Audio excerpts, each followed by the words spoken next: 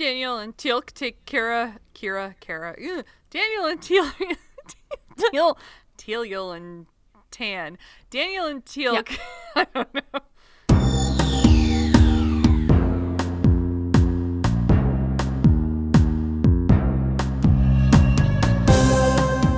Welcome to Stargazing, a Stargate gazing podcast. I'm your host, Kathy. And I'm your other host, Mary. And each week we discuss an episode of Stargate, beginning with Stargate SG-1. Hi. Hi. Hi. Hi. Hi. Hello. Hi. Hi. Hello. Hello. Have you just been talking into the void here while I was off looking for my headphones but I've that I didn't realize not weren't said here? anything exciting at all except hi. Hi. Hi.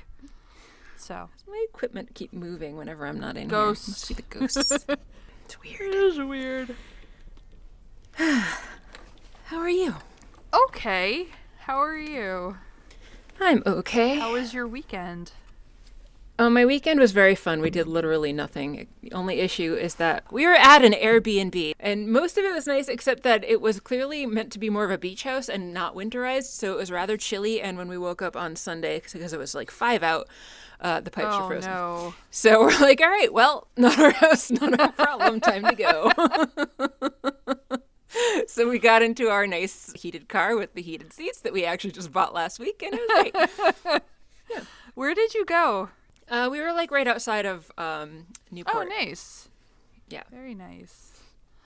It was. Except We for really didn't go anywhere. We went to like 1 or 2 empty breweries where we could well distance ourselves from other people, and then that was it. We didn't go to any restaurants. We didn't do anything except just enjoy not being home and not having work emails to respond to constantly, and yeah. not having dogs to wake us up at all hours. That sounds nice. Yeah. Not having dogs to take up the entire bed. Yeah. Mm-hmm. Yeah. How was your weekend? It was fine. I have a problem. It's a new problem. I have many problems. This new problem. And it contributes to my other problems in that I don't address any of my other problems because this new problem is too fun. Oh. And that is playing Stardew Valley. Thank you. I was going to say, is it the problem that I know about? Yes. I'm like, I could, clean and go to bed at a reasonable hour, or I could stay up all night playing Stardew Valley. Yeah, that's clearly the better option. It's also the basis of my new diet plan where you're too engrossed in what you're doing to eat anything all day. Yeah, it works really well. It's great for that, for sure. All you guys suddenly getting into it is making me jealous and making me want to play it again, but I've already played it literally 4 times through, so... Yeah. So I'll continue to just obsess over Animal Crossing instead, That's but I good. love Stardew Valley. Yeah, I'm having lots of fun, and I'm way more productive It's in such a that great game than I am in my life, so... Well, yeah, because it's more interesting and... That is true. There's more, not instant gratification, but more like you see more rewards for your efforts in that game than in real life. That is true. Yeah. Also, my eyes are tired now because I've been staring at a screen for way too much time. Yeah, that'll do it. That's okay. I'm going to do it some more while we're doing this. Woo! Excellent. You're going to play Stardew Valley while we're recording? Oh my god. I can't. I got it. It's on the laptop here. That's what I thought you were saying. I was like, wow, that's okay. Interesting choice. Yeah, that controller that Jeff handed to me really just yeah, it's all over now. Oh, yeah. Yeah, because you were just using like the keypad before, right? Since you're playing on a computer? Yep. Yeah, that's lame. Yeah, it was really lame. And playing on my phone it's okay, but it's not as fun either. Yeah, I tried the phone version and it isn't as good. That one I only stuck with for like a few weeks and then gave up. Yeah, so. Woo! Woo indeed. All of this is very relevant to what we're talking about today. Yes. So, speaking of irrelevant things, I'm going to complain about just so many work emails. Just now that the semester is getting almost ready to start and we're coordinating starting and Just so many emails. I'm sorry. And then a snippy email from a person that is teaching a lab that goes with one of the lectures that I'm teaching, because he was confused about his schedule, and so he's like complaining to me about how, well, I don't think that my schedule should work this way. I'm like, I don't make these decisions. You know that, right?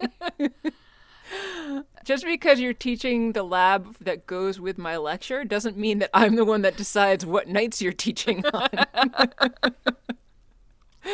Not my choice. I am for sure not the right person to complain about that, too. So yeah, so he's upset because he thought that he was teaching on Mondays and Thursdays, and I'm like, nope, Thursday lab is my lab, and you may not have it because then my salary would be cut in half, and that would suck. Yes, that would suck. Yes, agreed. Quite a bit. So he was dismayed because he's supposed to be teaching Tuesdays instead. Ugh, Tuesdays. That's not at all exciting either. Nothing. Your tangent about Stardew Valley was way more exciting. It's better than my rants about everything else in my life, so. It's all right. The ranting about random things will be done by me today. Yay. Yep. Too many emails, and most of them are stupid. So what are we talking about today? We're going to be talking today about Stargate, SG-1, Season 3, Episode 11, Past and Present. Ooh. Where are my notes? There they are. The team comes through the Stargate onto some non-Earth planet. They're inside, though. They come out in some kind of warehouse or something. There's very mysterious music playing, I noticed. I did not notice that. Terrible. I'm unobservant. It's awful. Anyway. It's so true. I know. I'm judging you for it. Yeah. So since they're in this abandoned, darkened place, I guess, well, maybe it's abandoned. I don't know. It can't be, because people come. Yeah. It looks abandoned. It looks abandoned. So Neil concludes these folks don't do a lot of traveling. The DHD was covered up. Daniel thinks maybe they don't know what it's for. Where's the Melp? Maybe they didn't send one through? They talked about it later, how they did send one through, but it's not there. Oh. And if the DHD is covered, then they can't have sent it back already. Maybe it's tootling around the warehouse. Maybe it got stuck in a corner. Maybe, like a Roomba. Two people come in. The woman thinks she heard an explosion, and the guy's like, no, not an explosion. They're arguing about what they did or didn't hear when Jack is like, hi! Everyone in the warehouse is shadowed. They're so dark. You can't see anybody's faces very well. They've been doing a lot of weird lighting in these last few episodes. And the guy's like, where'd you come from? Jack's like, don't worry about it. Can you tell me who's in charge? And the guy's like, show me your papers.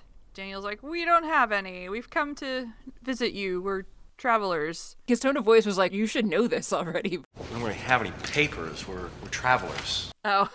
How could he have possibly known that they were travelers from someplace else? I don't know. The guy is like, oh, you're here to meet me? And the woman's like, no, not you. I fell in love with you. You fell in love with me? No, yes, all of you. Daniel clarifies your people. He introduces them. Sam looks very amused in this moment. Amused by the two of them. Yes. The guy is weirded out by Teal'c's name. And Teal'c's like, it means strength. And he said it was given to him by his father. And the woman's like, you remember your father? And he says, for as long as I draw breath. Because Teal'c loves his dad. Then the guy mentions something about a Vorlix. And at this point, I recognized him. He looks like the guy from... He looks like one of the guys... He looks like he's from Monk. Oh, I never watched that show. It was a fun show. Might be. I think he played Landy.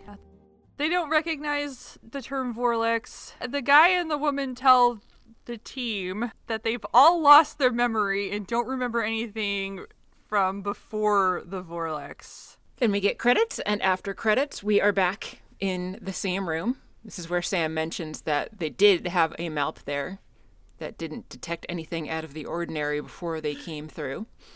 And Jack's like, well, Melps are worthless anyway. They're a little bit worried that whatever caused everybody to lose their memory might be something that is contagious to SG-1, but the guy whose name is Orner assures them that it's a thing that came and went a year ago, and it's not an issue that is, or a disease that is continuing to afflict people.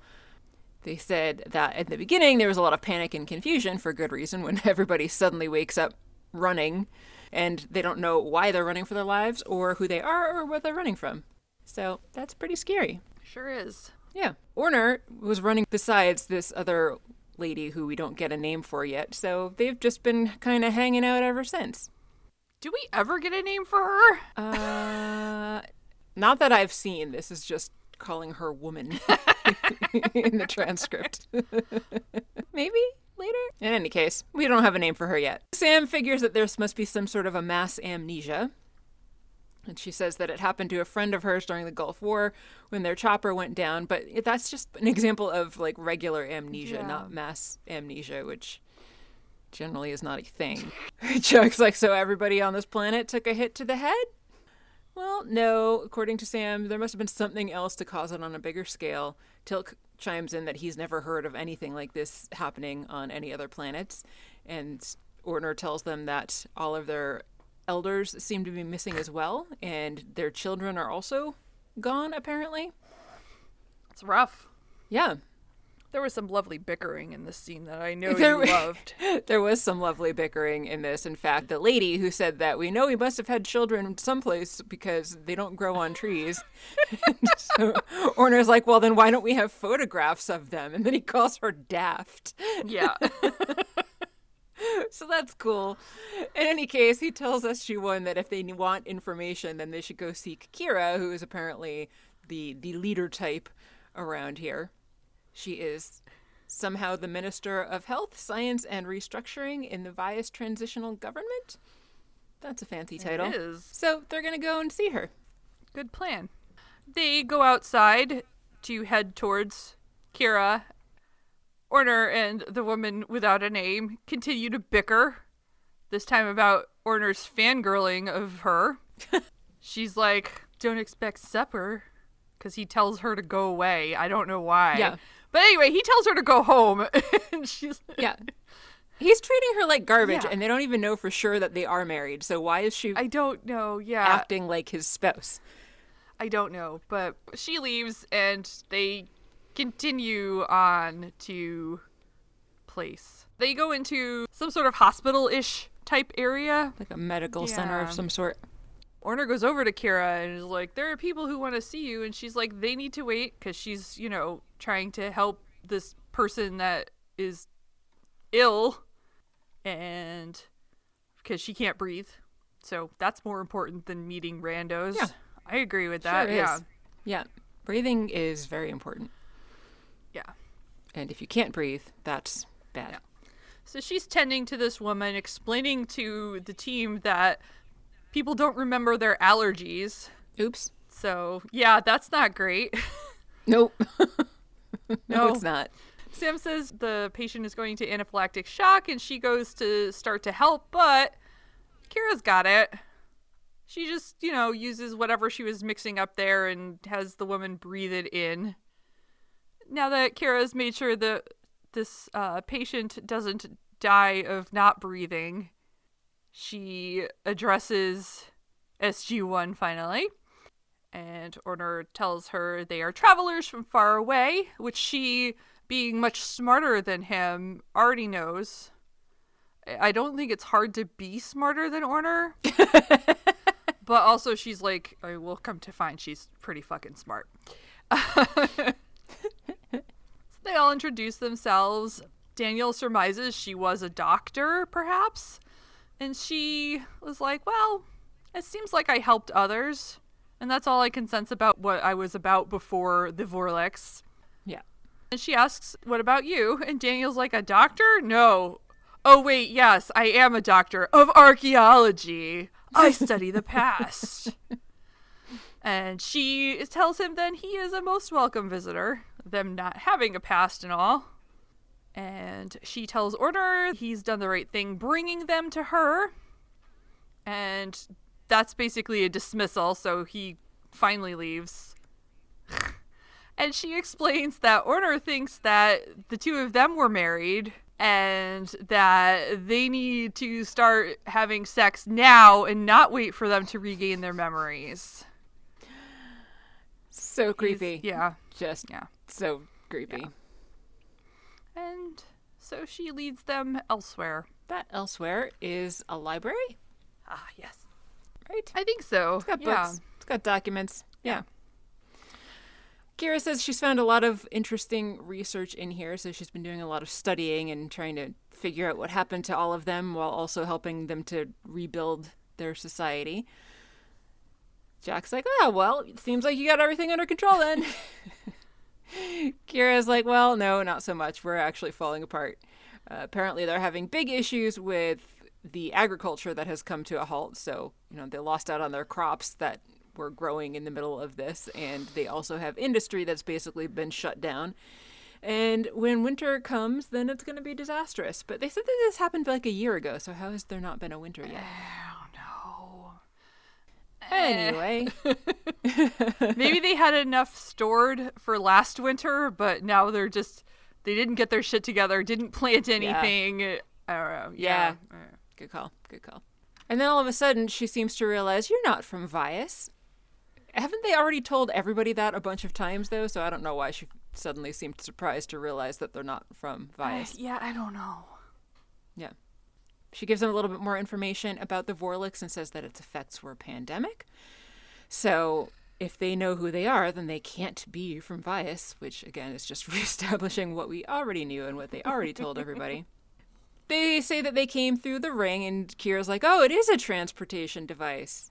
And Sam says, yes, we call it a Stargate. And Kira recognizes that name and says that Dr. Zervis, who's somebody whose writings she's been studying, has mentioned a Stargate in his research. Convenient. Yes, quite convenient. She happens to have those papers, right there, and pulls them up. Apparently, he had been writing about a visitor that claims to have come to Vias from beyond the stars by using that Stargate.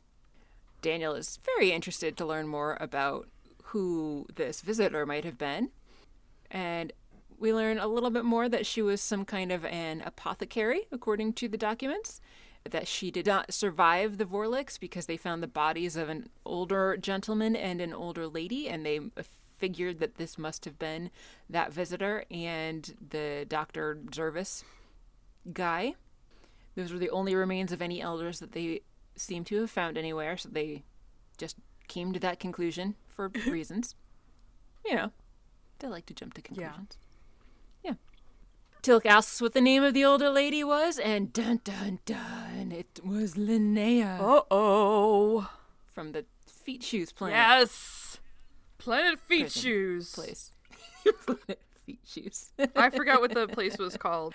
I don't remember either. I think they actually mentioned it here somewhere. But SG-1 all exchange looks because they for sure recognize that name.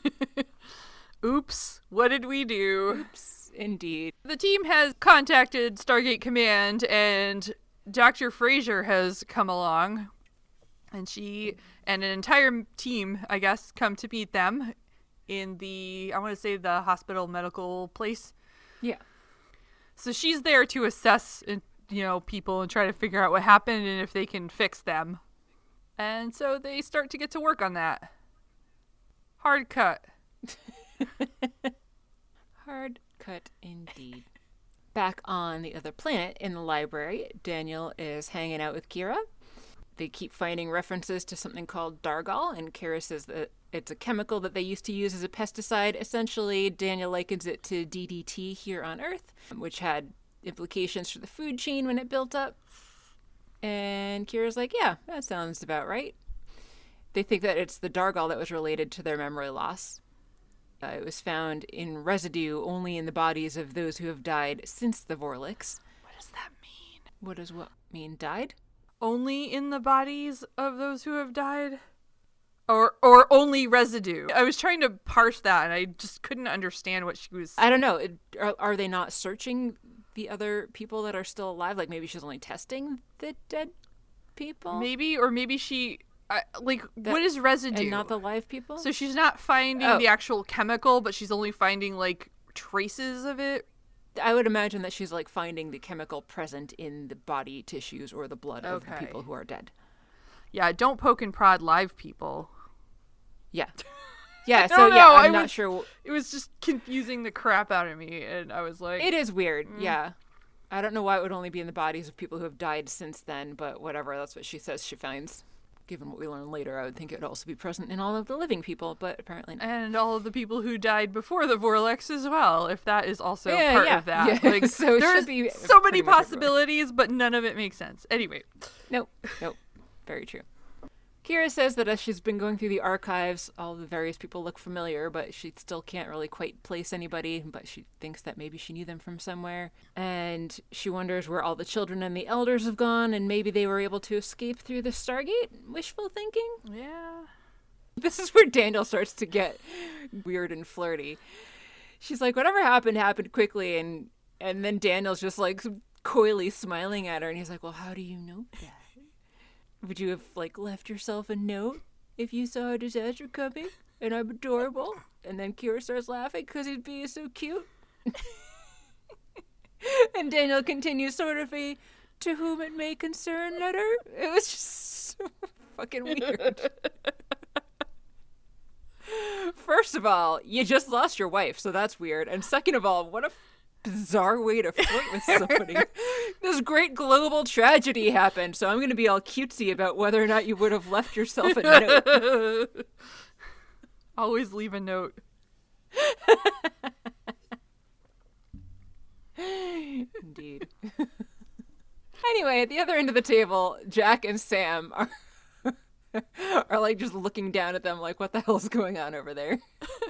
But then they continue their own conversation. They think that Linnea was probably the one that was in charge for this massive amnesia. But Jack's like, well, it doesn't really live up to her name, though. Until it's like, the Destroyer of Worlds. Mass amnesia, not so much really lining up with that. Sam says that in a weird way, it does actually make sense because this society was supposedly on the verge of collapse before the Vorlix, so maybe Linnea had something to do with that. This is where Kathy and I finally get to remember the name of the prison, because Sam says that it was their fault for letting Linnea out of Hadante prison, and for giving her all of the information they know about the Stargate. Who could have seen that one going wrong when Carter gave her free access to all of their computers? What will you learn? That your actions have consequences! Oh boy. Anyway, they agree that they are the ones responsible, so they do need to take a role here in helping to figure out what is happening on this planet and helping the people to get better. Back on the other side of the room, Kira asks Daniel to tell her more about Linnea. Daniel's like, well, she helped us to escape a prison that we were in unjustly. And Kira's like, oh, that's great. She sounds like a nice lady. Daniel specifies, well, she was actually seeming to be a nice older lady, and then it turned out she was a very bad older lady, and he's being ageist here by specifying that she's an older lady in this. Yeah. Stupid Daniel. So he tells her that Linnea created a plague that killed, like, almost everybody on this planet. And that's why she's called Destroyer of Worlds, and that's why she is a bad person. But Daniel reassures her that they're going to do everything in their power to help, and so Kira says she knows they will. She had too much hair. Mm-hmm. It's just so much hair. Big blonde. She had a lot of curly hair, and it was in an unflattering hairstyle. Yes. My adoptive parents were people would call aliens. I mean, like, I've got a lot of hair, and my hair is pretty curly, but, like, she was wearing it in a way that made it look bigger and unflattering. Yeah. And weird. Yeah. Later, still in the library, Sam conveniently finds Linnea's diary. Woohoo! Dr. Fraser comes in to confirm to Sam that her diagnosis was bang on. Dr. Sam. Yes. Knows everything about all science. Yep. Yep. Except for what? Volcanology? Was that one of them? There were two things she didn't do. She's not good at midwifery either, though. Yes, she doesn't midwife either. Yeah. then Dr. Fraser presents Jack with a choice of sorts in which it is very clear which way he should lean. Because she says, I can take the next several weeks setting up a lab here and do this, studying this problem and have to run back and forth between Earth and here for computer analysis. Or we could take back some volunteers and just do this all at Stargate Command and it'll be a lot faster. So what do you think? Kira offers herself as tribute. I volunteer! I volunteer! Jack then says okay. And Kira also offers her help, so she wants to volunteer to be lab rat and scientist. And Dr. Fraser's like, I'm sure you can. As long as they maintain proper quarantine procedures. But then they don't, so. It's okay. It's all weird, because then we see Daniel put his arm around her. Yeah. Kira, not Dr. Fraser. This is moving very quickly, I feel like. Quite. Yeah. It's weird. Yeah. In the gate room on Vias, they're dialing out and ready to go. Kira, Orner, and the other lady, whose name we still don't know, are all there, and they're apparently going to be the lab rats. Daniel tells Teal'c and Sam to go ahead so that his newfound beloved Kira can see how easy it is. So they do. They go through. Orner apparently is quite nervous about it, and he says that he can't, but Kira says, we trust these people. We'll be fine. So they all go through. On the other side, everybody, of course, makes it through just fine. Daniel and Kira are holding hands, so isn't that cute? Kira thanks Hammond for their generosity and support on behalf of the transitional government of Vias, because Hammond is there welcoming them. And Jack says to show their guests to the infirmary, despite, as we said before, Fraser's recommendation for quarantine procedures. No quarantine procedures in sight. Anywhere around here. After Daniel takes the others out to the infirmary, Hammond turns to Jack and is like, what if Dr. Fraser's unable to reverse whatever caused this? And it just seemed like a really odd question for the guy running the base to be asking the other non-scientist guy who's like his second in command, kind of, but like... But really, he's the boss, so it's fine. But really, he's the boss, but yeah, it just seemed weird to me. A little bit weird. Yeah, so Jack's like, I don't know. You're the one in charge, Hammond. Shouldn't you be telling me what we do if that's the case? No, that's not actually what happened. Jack just said, I don't know, and left it there. Somewhat later, after everyone's done their MRIs, they're in the infirmary having a look at people's brains. This made me laugh, and I'm a total nerd for laughing at this, but I actually did laugh at the fact that it says MRI scan at the top of the screen, but they are not showing MRI images. They're PET scans.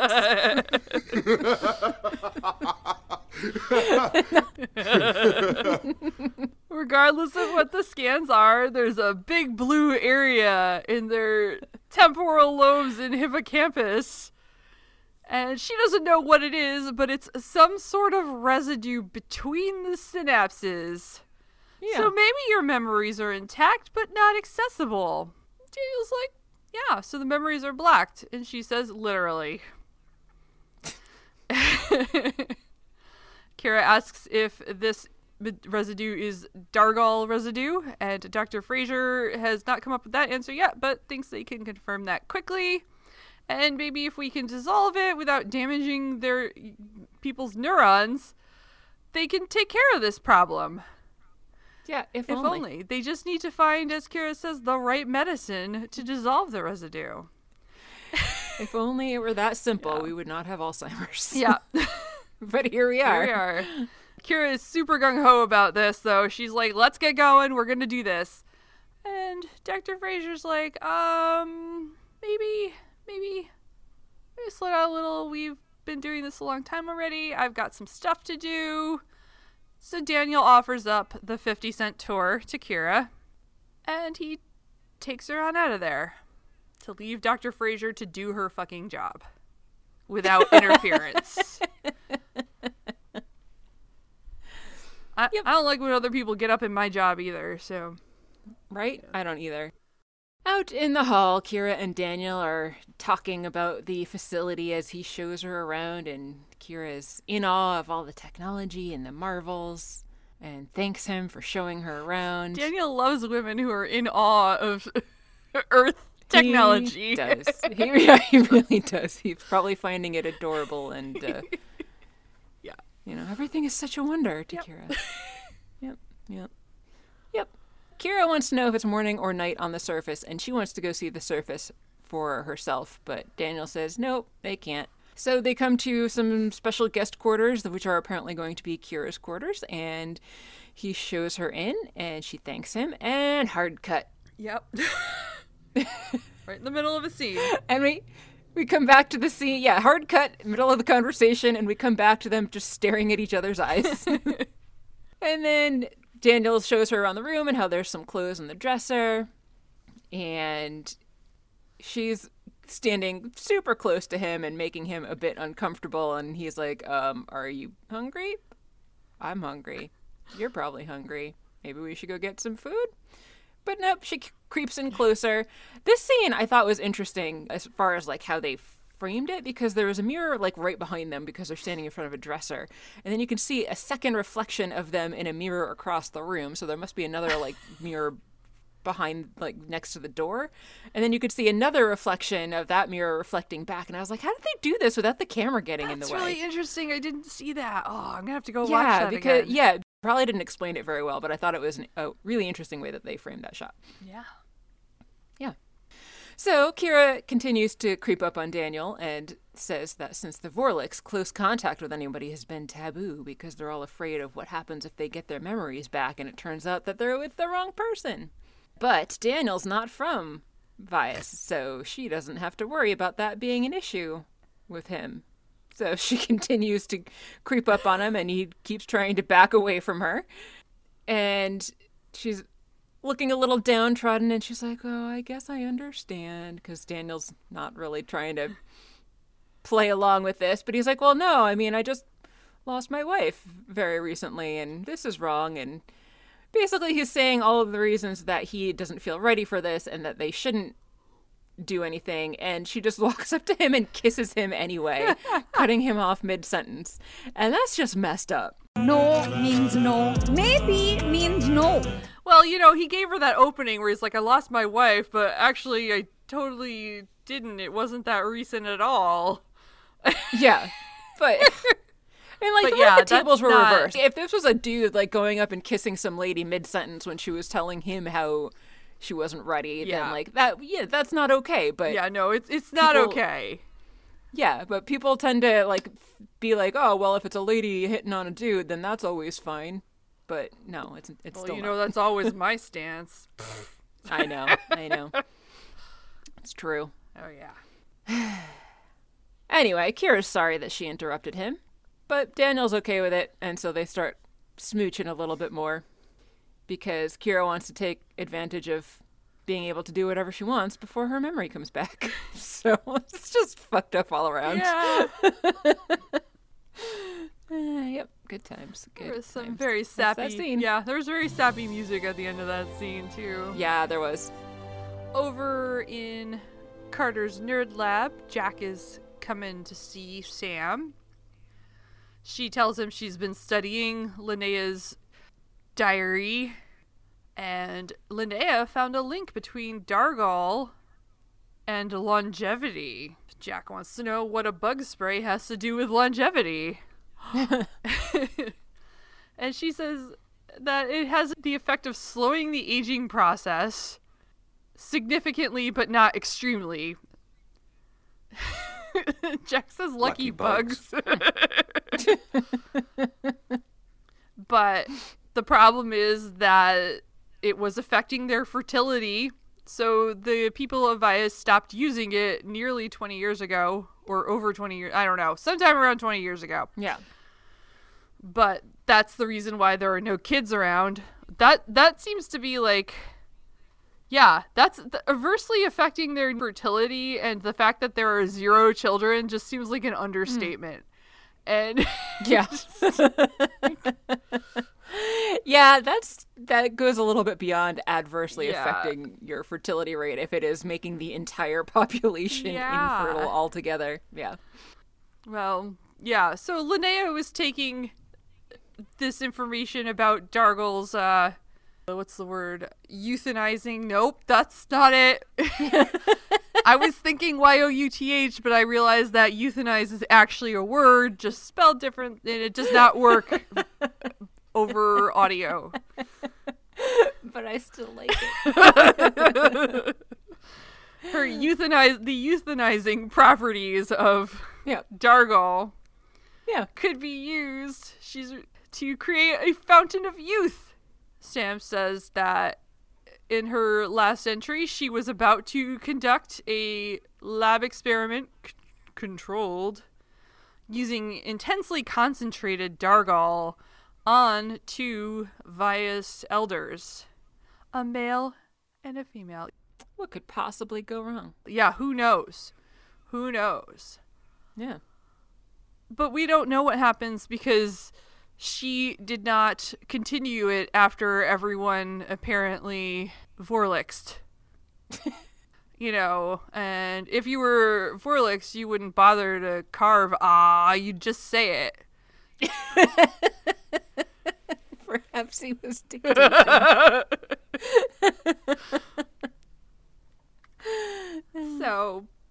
So Sam thinks perhaps there was a lab experiment that had apparently worldwide drastic consequences, a massive chain reaction of enhanced gas that caught everyone by surprise.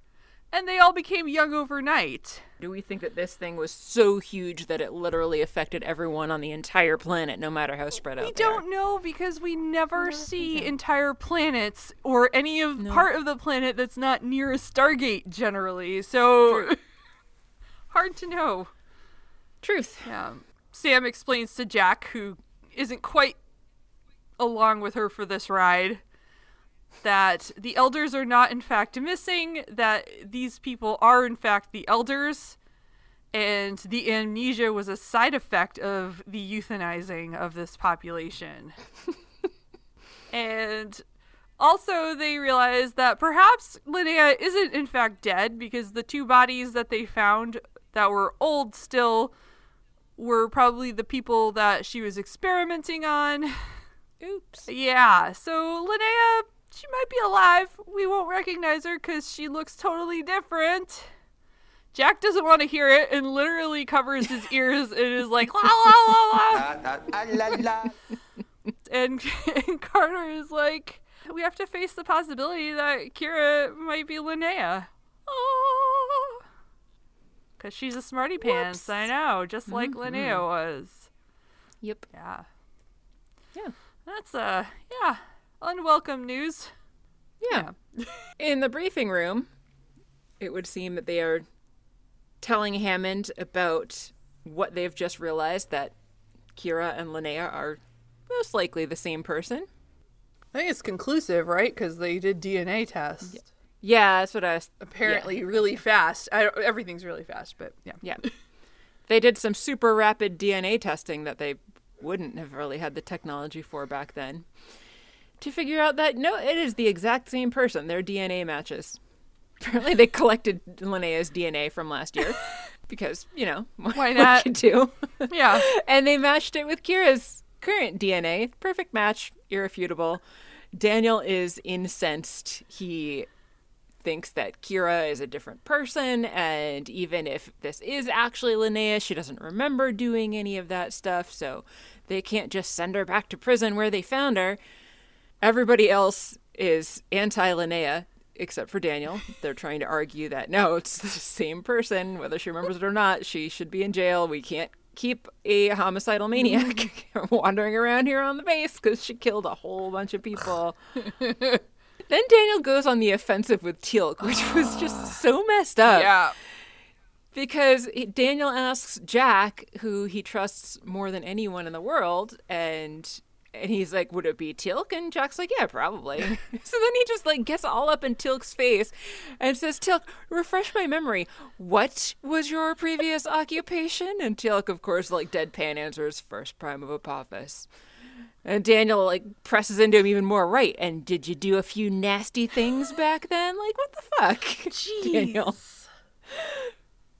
So, yeah. Jack's like, yeah, subtle, Daniel. Teal'c doesn't seem too offended, but I was offended on his behalf. Daniel's trying to point out, though, that people can change, and so just because someone's done bad things in the past doesn't mean that they are continue to be a bad person.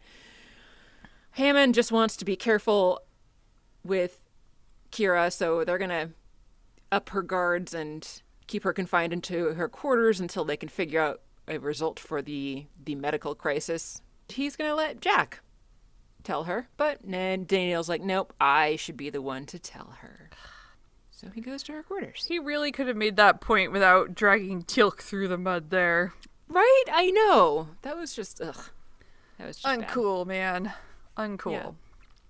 So it makes me think he's still holding a grudge against him for what happened to Shara, even though he supposedly says he forgave her. I mean, that was just an episode ago. It's still pretty fresh. Yeah. Exactly. 1 episode ago. Yeah. Daniel goes to see Kira in her room quarters. There we go. Yeah. She's happy to see him, but can tell there's something going on. And behind Daniel, she sees guards. And Daniel's like, oh, no, there's nothing going on. These are quarantine procedures General Hammond is insisting on. You have to stay here a while. And Kira's like, but the Vorlix effects are not contagious. So why are you doing this? And Daniel's like, I can't tell you, but I can tell you that more things happen during the Vorlix than memory loss. And she's like, is that why the guards are there? And he's like, no, that's just standard procedure. He starts to go, and he says he'll be back in a little while. And she asks him if Frasier is still working on a cure.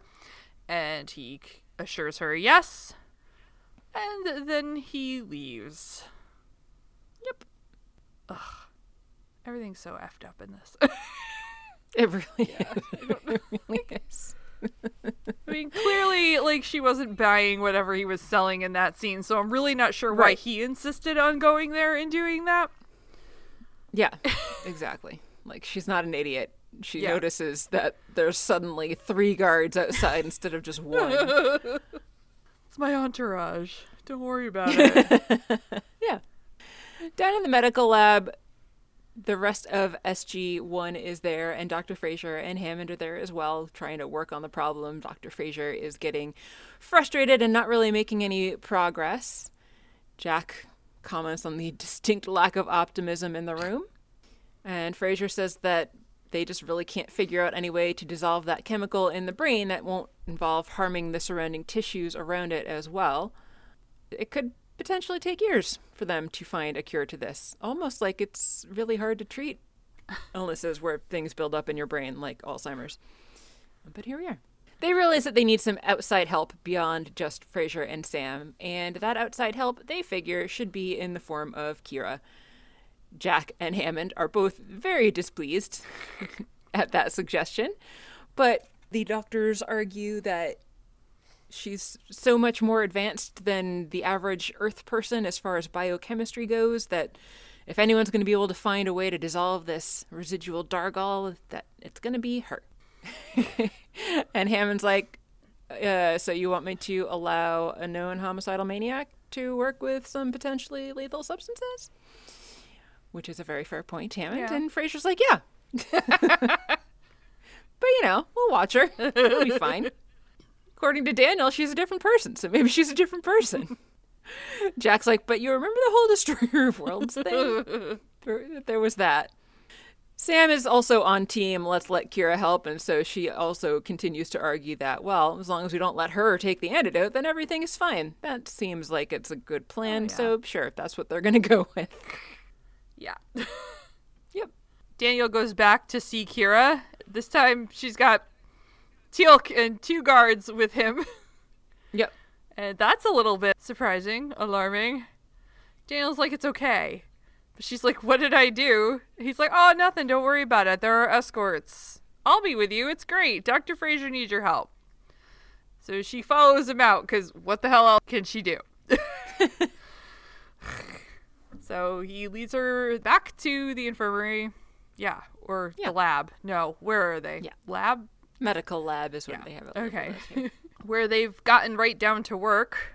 They're doing something with chemicals that could, if unbalanced, create a deadly poisonous gas.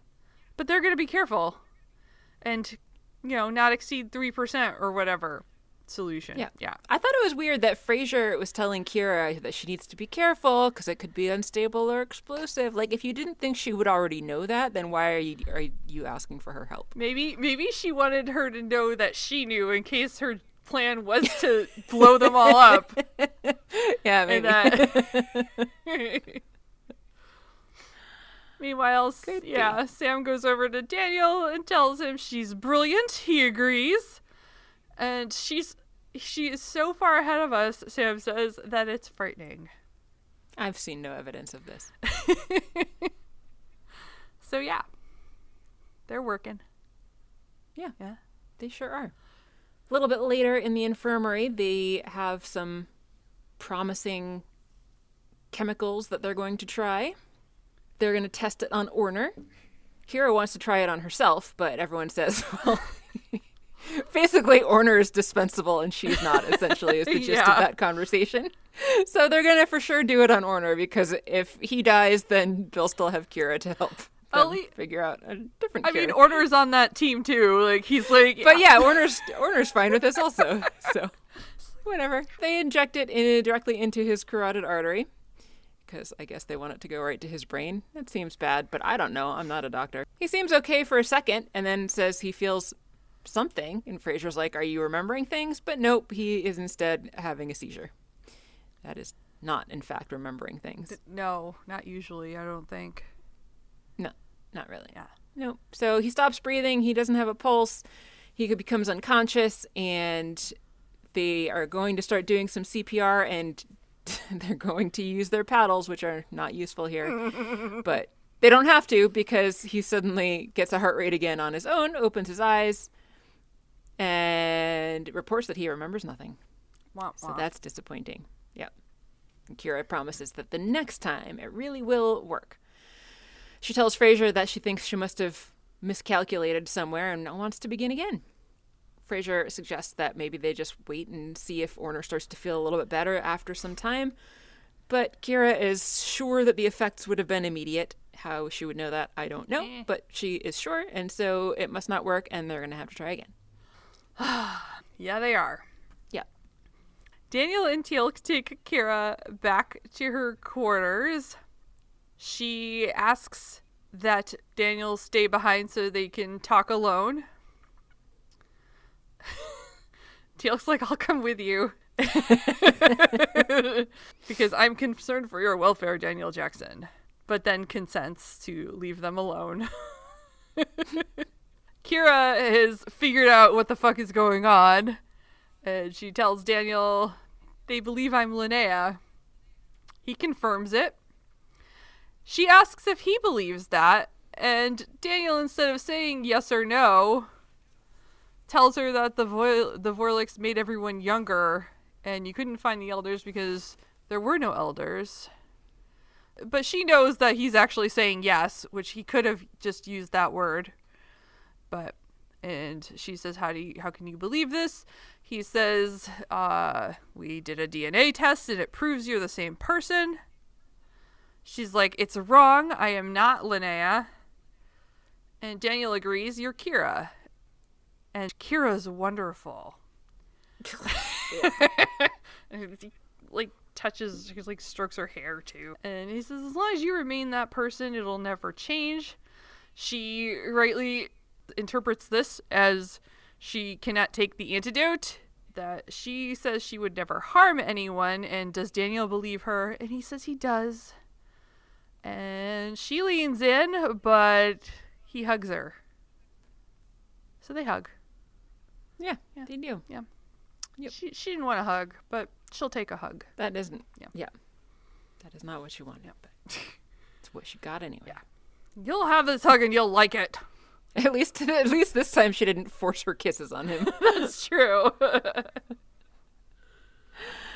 Out in the hallway, Jack and Daniel are talking, and Jack is saying how he heard the test didn't really go so well, but Daniel's sure that Kira/Linnea is going to figure it out. Jack warns Daniel, look, I'm not saying the first woman you've fallen for since Charest isn't a peach, but if she remembers who she is, then we're kind of all screwed, and you're going to be the first one to die. So, in the lab later, Frasier and Kira and Sam are continuing to try to work on a cure while some guards stand there and observe. This also made me nerdily laugh because this is just so not how this stuff works. Kira takes a pipette and adds some of whatever this chemical is to a petri dish, and then they put that dish under a microscope, and then they can watch and see that the neurons stay intact while the stuff that is around the neurons gets dissolved, and just so much wrong here with what they're doing. Should I even bother to go into detail? I mean, give the people what they want, Mary. Okay. Well, she uses a pipette, but it's missing the plunger on the top. That would be what you use to draw certain amounts up into the tube. So she just covered the end with her thumb, which would technically work, but it wouldn't give you any control over how much you can't pull anything into it. Kira knows better than the pipette and its plunger. I do. Well, I use one of those things at work all the time. Oh, I said Kira knows. Kira knows better. Yes. That's why she doesn't need no plunger. Hang on, my headphones. Oh. I unplugged them by mistake. But yeah, you also know everything, so it's cool. She lost her microphone. Oh my god, or her headphone. I don't know what she lost. Oh my god, where's Mary? Oh. Hello. Okay, I'm back. Welcome back. Thanks. Yeah, you know everything too. So yeah, I do know everything too. Yeah. You and Kira. Second of all, the picture that they're showing is pictures of neurons that were stained, and they're looking at them under a light microscope. If you're staining something, though, you have to mount it onto the slide, and it's going to be dead tissue. You wouldn't have an experiment like this showing you the stuff around the neurons dissolving, because, these would be mounted slides, and you probably would have destroyed whatever the residue was in the process. They're basically making it look like this is, in tissue that they are testing, but it is not. Interesting. That's my long story. Thank you. You're welcome. So either these are slides that were mounted, or it's a slice of brain tissue. And also, where did they get these neurons from? Whose brain did this come from? I don't know. That I also wanted to know. Orner probably. He doesn't need all that brain. Yeah, he's not using it anyway. Right. Yeah, so Orner has undergone some major surgery. And then they destroyed all of the neurons by staining them and made his sacrifice completely useless. Anyway, it's more complicated than that even, but I'm not going to bother to continue to go off on that tangent. So it's working. Sure it is. They figured that this is the right potency for the antidote and everything, so they're going to start giving doses. But Frasier says that they're going to take it from there. And Kira's like, but I can help. And they don't want Kira anywhere around the antidote, not even helping to give it to other people, because they don't want her having any access to it at all. Kira agrees that she'll leave them to it, but can she return later to observe the human test? And then, while they're not watching, she sneaks that slide that she was just looking at into her palm, and nobody sees her sneak after it. Teal'c brings her back to her room with her antidote that nobody knows she has. End of scene. Yep. Yeah. Back in the infirmary, I assume sometime later after they've retested and blah, blah, blah, they administer the new formula to Orner, who is confident it'll work this time. Shouldn't they maybe test it on the other chick first, who hasn't already had a different chemical? I don't know. They should. He starts to have a seizure again, but it's not as long lasting and doesn't knock him out like the other one did, to the point where they're grabbing paddles. Right. In the middle of that, there's a cut. Yep. And Kira asks Orner if he is all right, and he reveals his name is Nodal, and he remembers everything.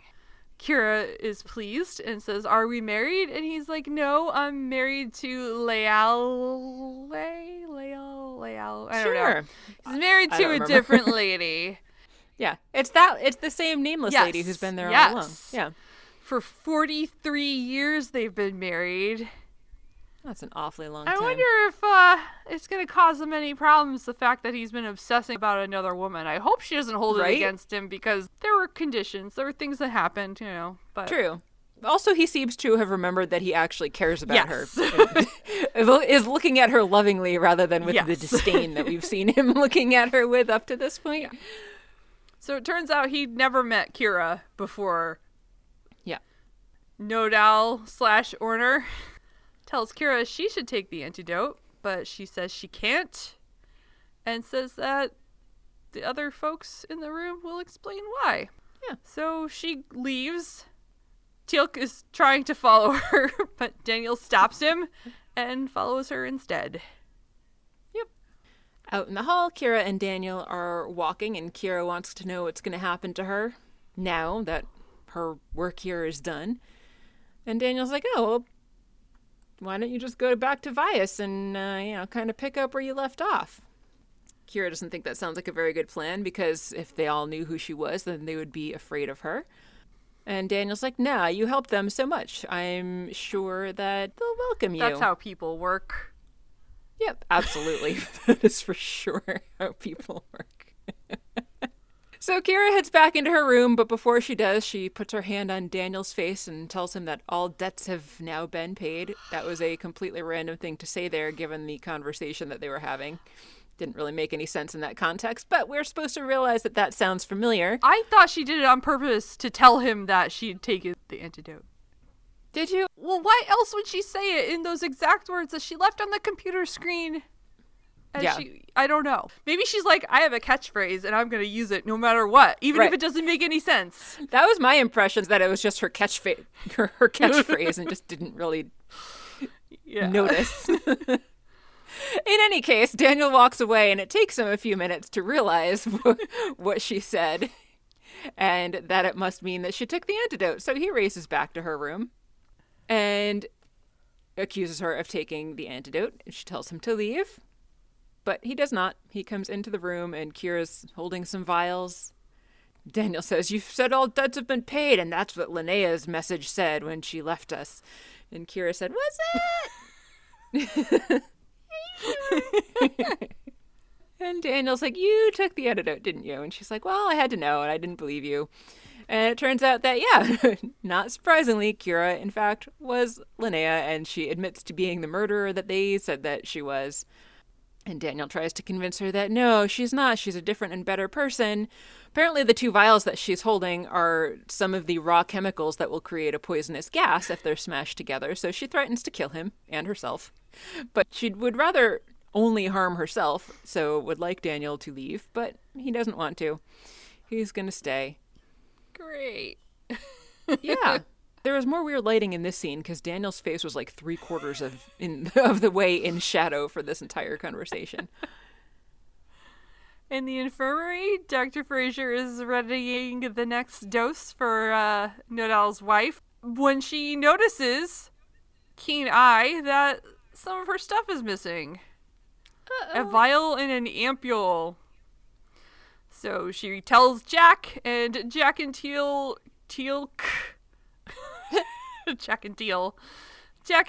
race out of the room, presumably to go see Kira. Yep.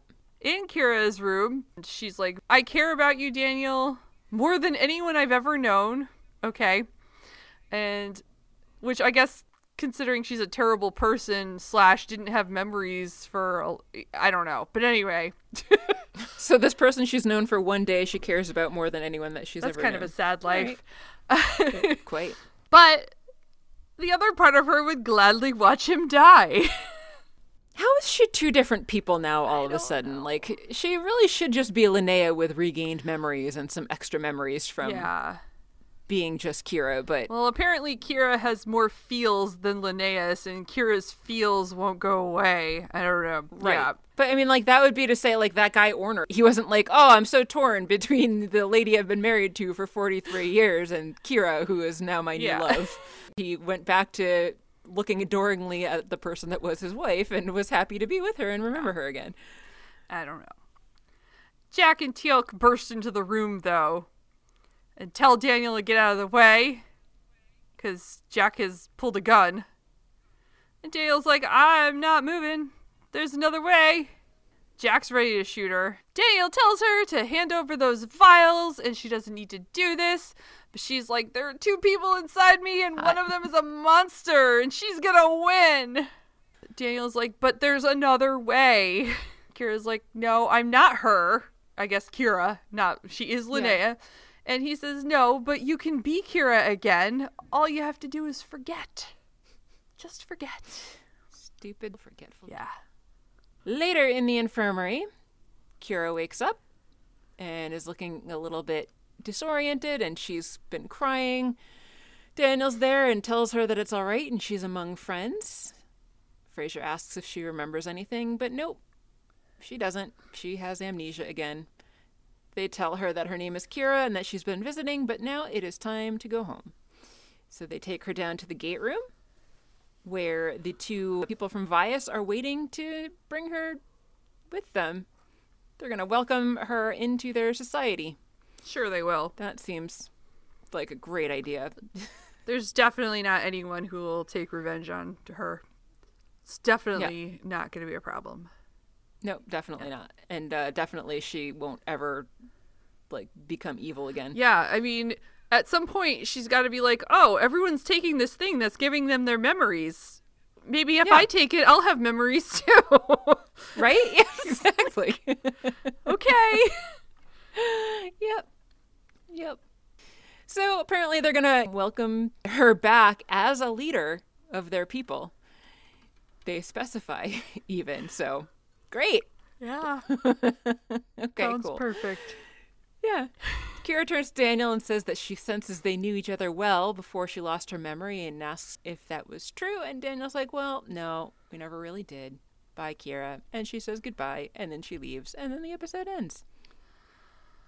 That was weird. It was a weird episode. This is weird. What is this coldness at the end? Like, what? Yeah. It's just bizarre. Did you like the episode despite the weirdness? Kind of. Yes, a little bit. I liked that we got follow up to their colossal mistake of releasing a mass murderer. Yeah. That was good. Right?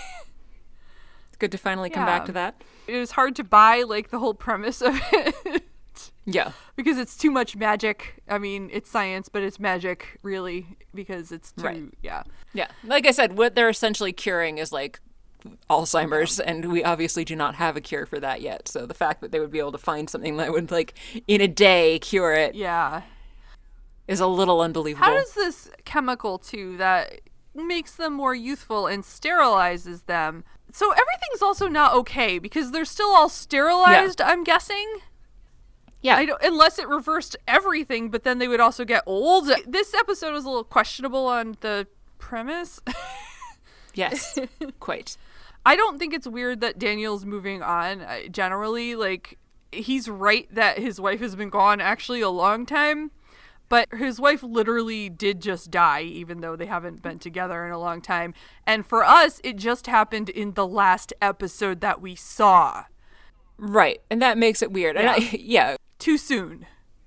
Yeah, agree. At least give it a little, like a couple weeks. Give the viewer a couple weeks. Yeah.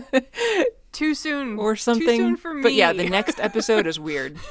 So I didn't dislike the episode, but it wasn't one of my favorites, but I was happy to see a conclusion to I assume it's the conclusion to the Linnea's story. I don't recall seeing her ever again. I don't remember if she ever comes back. How about you?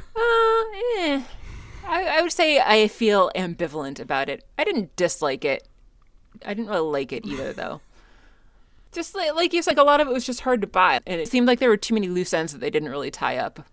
Like, with the whole fertility thing. Now that they're all young, are they going to be able to have kids? Yeah. Or will they start aging normally again? Is that Dargal in their tissues? Because it was in the tissues of people who have died since the Vorlix. Do all of these people have their Dargal in their tissues? Also, who knows? Yeah, what if Linnea or Kira, or whatever you want to call her, does somehow regain her memory someday? Or what if it is more of like a nature versus nurture kind of thing, and it's just in her nature to become a mass murderer? Then it wouldn't really matter that she doesn't remember being a killer, because if it is like genetically encoded in her nature, then she's going to become a killer again anyway, whether she remembers that she was before or not. Yeah, so I feel like too in the previous Linnea episode, they mentioned that they thought she was helping them, but she was really like killing them. So like it's in her nature to be helpful too.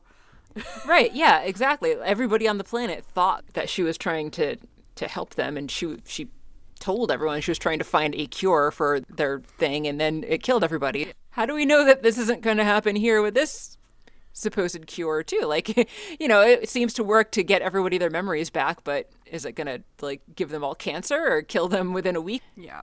Don't really know. Also, if they didn't plant any crops, they're still screwed. Also that. Well, I'm guessing now maybe they can maintain good relationships with SGC. That's and true. Get some food, and hopefully their population is only like maybe a few hundred and not millions. Yeah, that's true. Yeah. But we never know. No. Yeah. That's about it for my thoughts. Yeah. What's next? Next, we are watching Stargate, SG-1 Season 3, Episode 12, Jolinar's Memories. Carter's father, Jacob, and the Tok'ra symbiote have been captured. What? This is weird, too. They're wasting a lot of words on things that they don't need to say. This is Netflix. Yeah. Carter's father, Jacob, and the Tok'ra symbiote, yeah, because it's inside Jacob, have been captured. You can't take one without the other. Yeah. I mean, I guess you could, but then someone would die, and then they would both die. Well, anyway, Jacob and his symbiote have been captured by the evil gold system lord Sokar and are imprisoned on a moon called Netu. That is from the Netflix booklet. What say you now? Are we sure it's a moon and not a space station? I mean, the description says moon, but we won't know until Obi-Wan Kenobi lets us know. It's true. And I know he'll be popping up. Obviously. Sir Alec Guinness was famous for his appearances in Stargate SG-1. Absolutely. As Obi-Wan, no less. Yes. People were like, this won't work, but he showed them. Sure did. Yeah. The booklet says Carter's father has been captured on a moon transformed into a literal hell. As no one has ever escaped from hell except for Jolinar, Tok'ra technology is used to access Jolinar's memories from Carter's mind. But not before an old foe shows up to foil the rescue mission. Who could that be? Interesting. Can't imagine. An old foe. Old foe. Anything else? No, I think that's about it. All right. As always, thanks for listening. If you haven't already done so, please subscribe to us on your podcatcher of choice so you can get our episodes as soon as they're released every Monday. If you want episodes even sooner than that, you can sign up to become a supporter on patreon.com/stargatesing, and you will get early release of our episodes as well as some extra bonus goodies. If you'd like to get in touch with us, you can email us at stargatesing@gmail.com. You can also find us on Twitter and Instagram, and you can visit our website at stargatesing.space. I'm Mary. I'm Kathy. And you've been listening to Stargatesing, the end. The end.